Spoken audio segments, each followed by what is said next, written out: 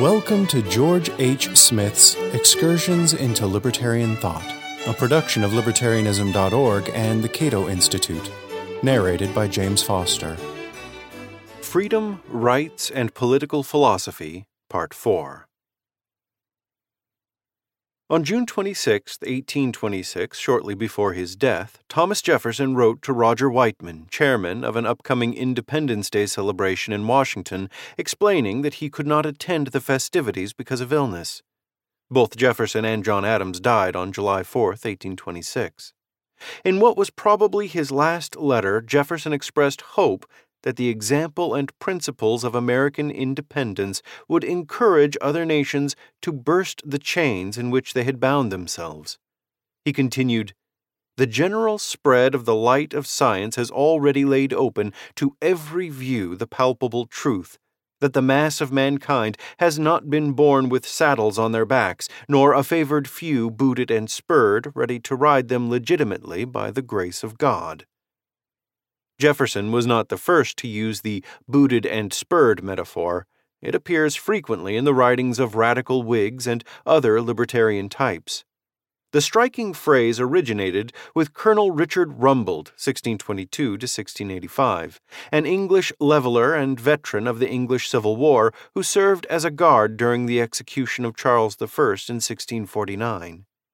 After the restoration of the Stuarts in 1660, Rumbold acquired ownership of Rye House, a fortified mansion near the town of Hoddesdon. He played a leading role in the Rye House plot, a conspiracy to assassinate King Charles II and his brother, the Catholic Duke of York, later King James II, as they returned from the races at Newmarket. This plot was foiled when a fire at Newmarket caused the royal brothers to return earlier than expected. Rumbold fled to Holland to escape arrest, as did Lord Shaftesbury, leader of Whig opposition to the Stuarts, and his protege, John Locke, who were also implicated in the plot. Then, in 1685, after joining the Duke of Argyll's invasion of Scotland, one wing of Monmouth's rebellion, a disastrous attempt to overthrow James II, Rumbold was captured and executed. While on the scaffold, he's reported to have said, "None comes into the world with a saddle upon his back, neither any booted and spurred to ride him." This metaphor reflected the doctrine of levelers and radical Whigs that humans are born morally equal, so no person can legitimately claim political power or dominion over others as a matter of natural right. As the leveler Richard Overton explained in An Arrow Against All Tyrants, 1646, "To every individual in nature is given an individual property by nature not to be invaded or usurped by any. For everyone, as he is himself, so he has a self-propriety, else could he not be himself, and of this no second may presume to deprive any of without manifest violation and affront to the very principles of nature and of the rules of equity and justice between man and man. Mine and thine cannot be, except this be. No man has power over my rights and liberties, and I over no man's. I may be but an individual, enjoy myself and my self-propriety, and may right myself no more than myself, or presume any further. If I do, I am an encroacher and an invader upon another man's right, to which I have no right. For by natural birth all men are equally and alike born to like propriety, liberty, and freedom. And, as we are delivered of God by the hand of nature into this world, every one with a natural innate freedom and propriety, as it were writ in the table of every man's heart, never to be obliterated, even so are we to live, every one equally and alike to enjoy his birthright and privilege, even all whereof God by nature has made him free." According to Overton, every man by nature being a king, priest, and prophet in his own natural circuit and compass, whereof no second may partake but by deputation, commission, and free consent from him whose natural right and freedom it is. This is the ultimate source of political authority. Unlike the mere ability to coerce others, political authority entails the right to exercise political power. What makes power specifically political in nature is an issue that I cannot discuss at this point. And since individuals are born with equal rights, since no person can claim special rights not possessed by others, political authority can arise only when individuals voluntarily delegate certain of their rights or rightful powers to a specific government. The right of rulers to demand obedience is therefore an acquired right, often called an adventitious right, not a natural right, and it can be acquired only through consent. Years before Jefferson used Rumbold's booted and spurred metaphor, it had been employed by James Wilson, the brilliant American legal theorist who was only one of 6 men to sign both the Declaration of Independence and the Constitution. Wilson played a major role during the Constitutional Convention, where he was virtually the only delegate to call for the complete abolition of slavery, and he later served on the Supreme Court.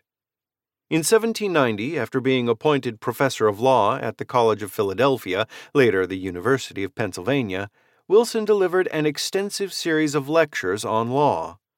Although his lectures were not published during his lifetime, Wilson hoped they would eventually serve as an American version of Sir William Blackstone's Commentaries on the Laws of England. Wilson's lectures covered far more than law in the strict sense. They also explored the philosophy of law in considerable detail.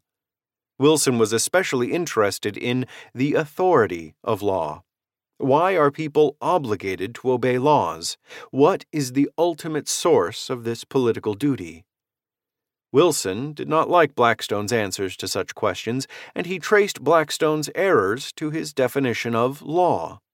According to Blackstone, who was following the lead of Samuel Pufendorf and other previous philosophers of law, law is that rule of action which is prescribed by some superior and which the inferior is bound to obey. This definition provoked a spirited response by Wilson. A superior. Let us make a solemn pause. Can there be no law without a superior? Is it essential to law that inferiority should be involved in the obligation to obey it? Are these distinctions at the root of all legislation? A little later, Wilson continued, "If I mistake not, this notion of superiority, which is introduced as an essential part in the definition of a law, contains the germ of divine right, a prerogative impiously attempted to be established, of princes arbitrarily to rule, and of the corresponding obligation, a servitude tyrannically attempted to be imposed, on the people implicitly to obey." Wilson did not believe Blackstone was a votary of despotic power.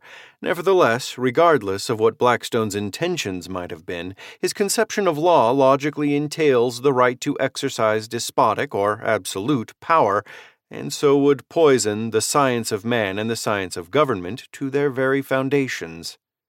The inner logic of ideas, the fact that premises will out, as Ayn Rand might have said, demands that we lay the foundations of knowledge deep and solid, and carefully examine the claims of others regardless of how venerable they may have become by reputation.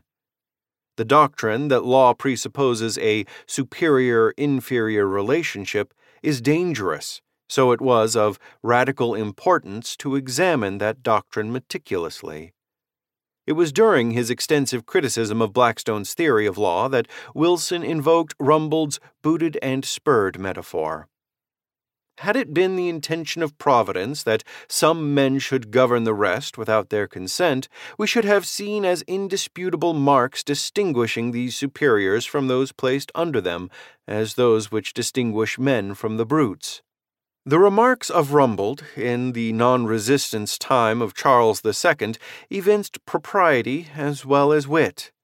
He could not conceive the Almighty intended that the greatest part of mankind should come into the world with saddles on their backs and bridles in their mouths, and that few should come ready booted and spurred to ride the rest to death. Wilson recalled another illustration to make his point, one that was still more apposite to our purpose. According to this saying, which seems to have been well known in Wilson's day, we should never subscribe to the doctrine of the divine right of princes until we see subjects born with bunches on their backs like camels and kings with combs on their heads like cocks. These visible indicators might convince us that subjects were designed to labor and to suffer, and that kings were designed to strut and to crow. But in the absence of such striking marks, we have no reason to think that some individuals are born with political authority over other individuals. The claim that humans are naturally equal, so far as rights and political dominion are concerned, has a long and distinguished ancestry. The doctrine of natural equality had been used even by political philosophers who reached conclusions that were anything but libertarian. I shall explore some features of this complex and fascinating history at another time. But during the 17th and 18th centuries, when the rights of resistance and revolution were live and hotly contested issues, the doctrine of natural equality was pressed into the service of radical individualism, as it was repeatedly invoked to undermine the authority of established governments. The reasoning involved here will be explained later in this series.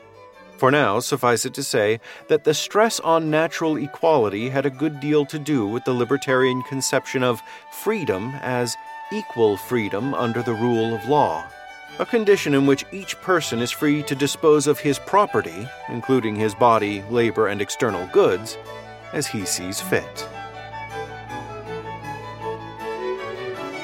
Thank you for listening to Excursions. To learn more about libertarian philosophy and history, visit www.libertarianism.org.